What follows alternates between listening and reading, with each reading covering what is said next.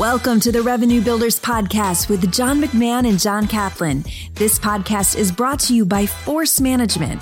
There's no better way to build revenue than by improving sales. Force's solutions help companies, small teams, and individuals accelerate sales performance. As you start your week, we bring you part of our conversation with Jeremy Duggan, a veteran sales leader, board member, and advisor to some of the world's most successful software companies. He helped App Dynamics go from $23.6 million in revenue to a run rate of more than $200 million. Here, he talks about leadership, inspection, and coaching. You'll also hear him refer to his 3 R's. That's recruiting, retention, and revenue. He also gives a great John McMahon impression. Take a listen and have a great week. So you can inspire when a lot of people are winning, but when you're just starting and you're building your team from scratch, it's really hard to inspire. What you're trying to do as a leader is go get some wins so you can inspire the rest of the team, right? So can you talk a little bit about, starting from scratch, which you have done a number of times? And, it seems like to me, like as a leader, you only have a certain time frame to establish those wins, to sell all the things you have been selling to these people and get them to buy in, right? The longer it goes, and they're not winning, the harder it becomes to continue to inspire them.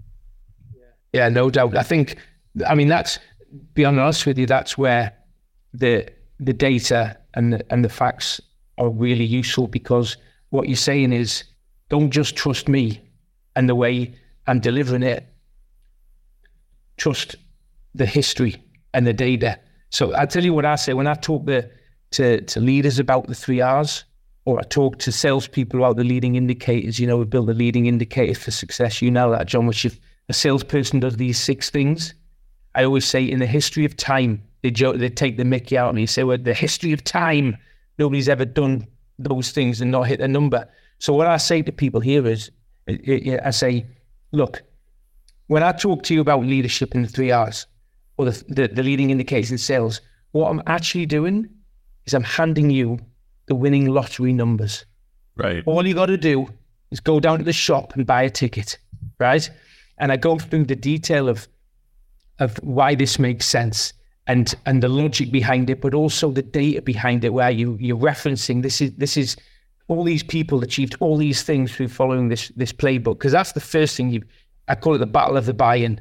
You've got to buy into the process, right? Yeah, exactly. Right, and then the second thing is, underneath the strategy, there's a way of executing it. So then you've got to educate and develop people around the education. So like if you say a leading indicator is doing, booking 1 new business meeting and doing 1 new business meeting a week, great. But then somebody can do a new business meeting and get a 20% conversion rate.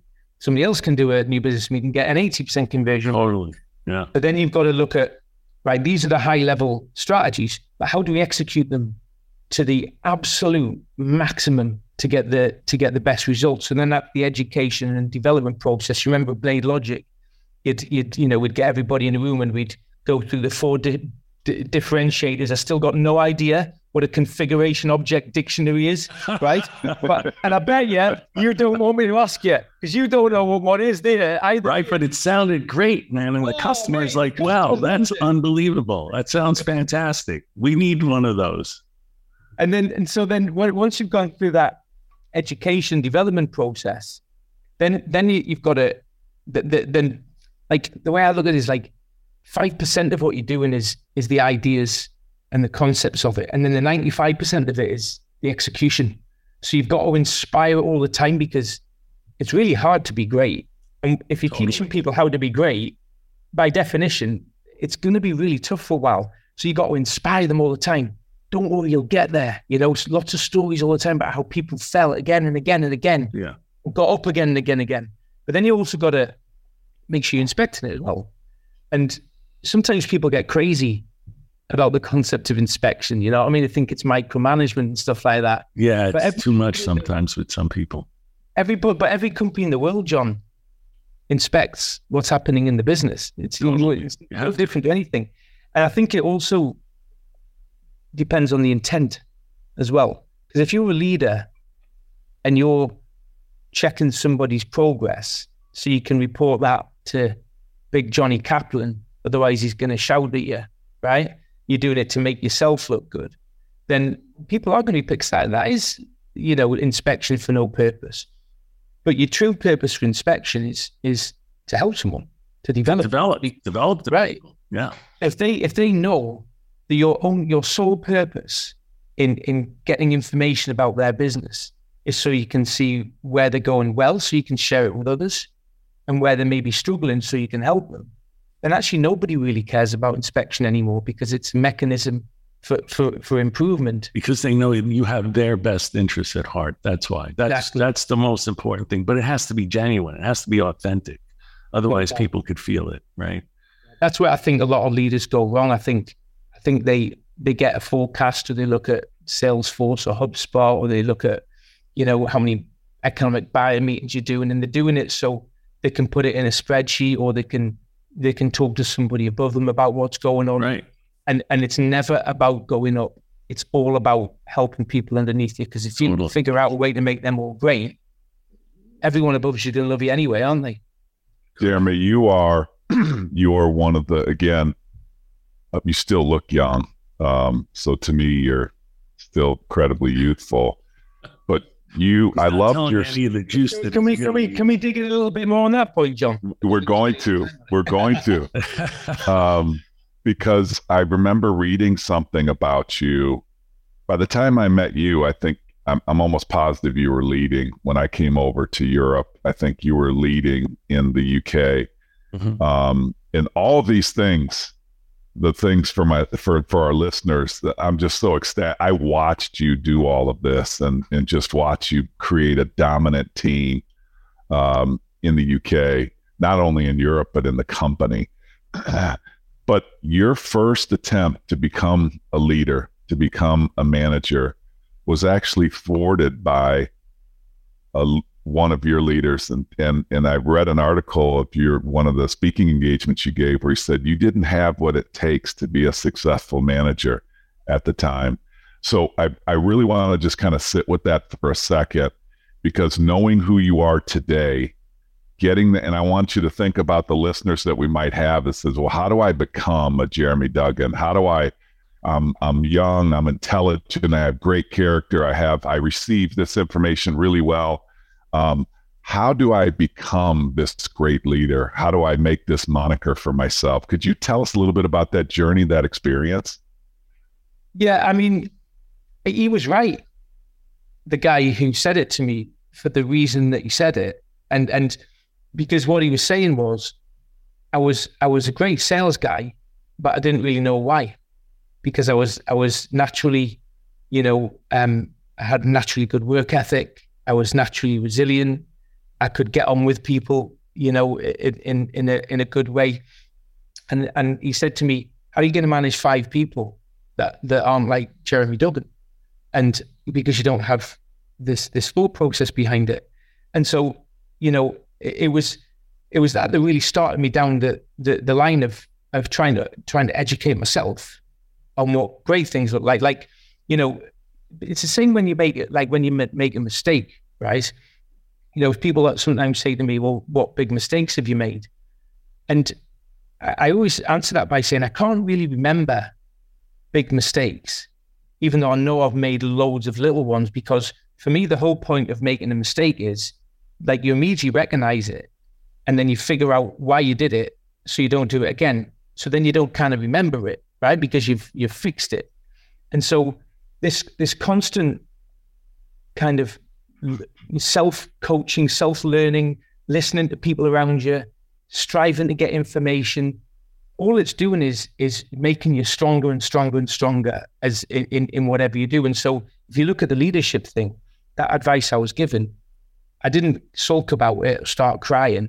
I kind of took it on board and thought, well, okay, let me see if I can go and do something about fixing that. So what I did was I studied what made leaders great. I learned about it. I kind of made myself more knowledgeable about it than almost they did, because I was speaking to a lot more people, about that kind of stuff. And so, so then I was able to get together a base of data and knowledge on what it took to be great. And then once I figured out that, it was about then educating the people in the team and you know, getting them on board with it. And like I just talked about. So I think that you know, one of the things that gets you to be great, but then keeps you there, is realizing that the world's always moving and it's always changing, and you've got to stay on top of all the new things that are coming up, trying to make yourself better all the time. I feel as though, like, in every job I've done, I've got better and better and better.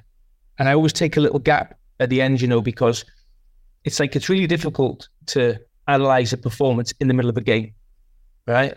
But at the end of the game, when you look at the highlights, you can look and say, I could have done that a bit better. So after Blade Logic and BMC, I took 9 months out and I studied what I did well and tried to add to it. And I studied what I didn't and tried to replace it, and then went to App Dynamics. And I was better with App Dynamics. And then when I left App Dynamics, I took 9 months out and said, okay, well, what could I have done better in App Dynamics? And then come to Multiverse, I think I'm even better.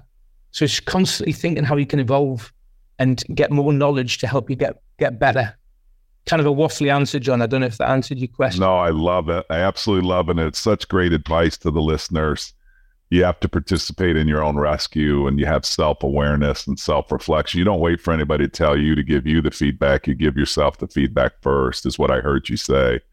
Yeah. And I think that's outstanding advice. People around you, you know, I remember John at Blade Logic ran me up and he said, hey, Duggan. And I said, hey, John, you know, John, everybody, when I do an American accent, it's always a John McMahon accent. So everybody knows. It doesn't matter who I'm doing in America, it's always John McMahon. So he rings over, hey, Duggan. I said, hey, John, how you doing? He said, good. Do you want to know the book on Jeremy Duggan? And I said, there's a book about me? Fantastic. I'll definitely read that. Said, no, I don't think you understand, buddy. And he said, he was saying, I think you give me 99% of the information. Do you remember saying that, John? And no, say that one more time. What did you say? You said people get a sense from you that they get 99% of the information, but not the 1%. Yeah. Right? Yeah. And, you know, you said, I always feel like there's some trickery going on that you're not letting you know about. Yes. And so, again, that's an example where I listened to it and I thought, he's right. But why does he care about that? Because I'm always doing my number. And then when I broke it down, I realized that I was doing it because I don't like to go to people with problems, right? I like to go to people with solutions. So if a problem came up, it wasn't that I didn't want to go to John. It was just like, I'd rather fix it because John's got his plate full. But then I thought to myself, well, that's a good thing. So why does John want to know about it? And then I went to John and told him why I didn't do it. And he says, yeah, but I could help you. It's my job to help you. So he said, don't, you know, fail alone, mate. And so that immediately clicked for me. And ever since then, I've gone full circle and had full transparency for good or for bad. And there's been lots of times I didn't realize that just that little thing was impacting the way a lot of people looked at me and thinking I wasn't honest and stuff like that. And John popped it out of me, and I fixed it straight away. Well, sometimes, you know, because you know, everybody called you the PG King, you know, pipeline generation king. So, and you were so good at, you know, building pipeline and getting your people to build pipeline that you always made your number. So then what happened is it seemed like, well, he's masking a lot of problems that do exist simply because he is absolutely the PG King, right? So then I always wanted to know, and that's when I would kid with you, is to, you know, Duggan, I know you got problems, but you're so good at building pipeline. I can't figure out exactly what the problems are, but I know you got problems. And you're like, John, I don't have any problems. I'm like, yeah, okay, bullshit. You got problems. I just don't know. John, it was a drinking problem I had. That was the problem inside. Yeah. But I guess you're going back. The point is that you know, even John, when he positioned that to me, he was almost saying it wasn't a problem that the results weren't there. It was something he picked up that was maybe holding me back. Mm-hmm. So, you know, and sometimes I see a lot of people, you know, they get advice and they either they kind of shrug it off a little bit. And I might come to the conclusion in some cases that I wasn't, I was comfortable that wasn't a problem, but I considered it. And because I was always thinking, how can I get that extra 1% today? How can I get that? How can I move it forward just a little bit?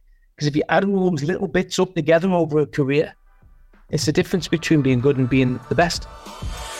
Be sure to check out the whole interview with Jeremy Duggan. You'll find it linked in the show notes. Thanks for listening to the Revenue Builders Podcast.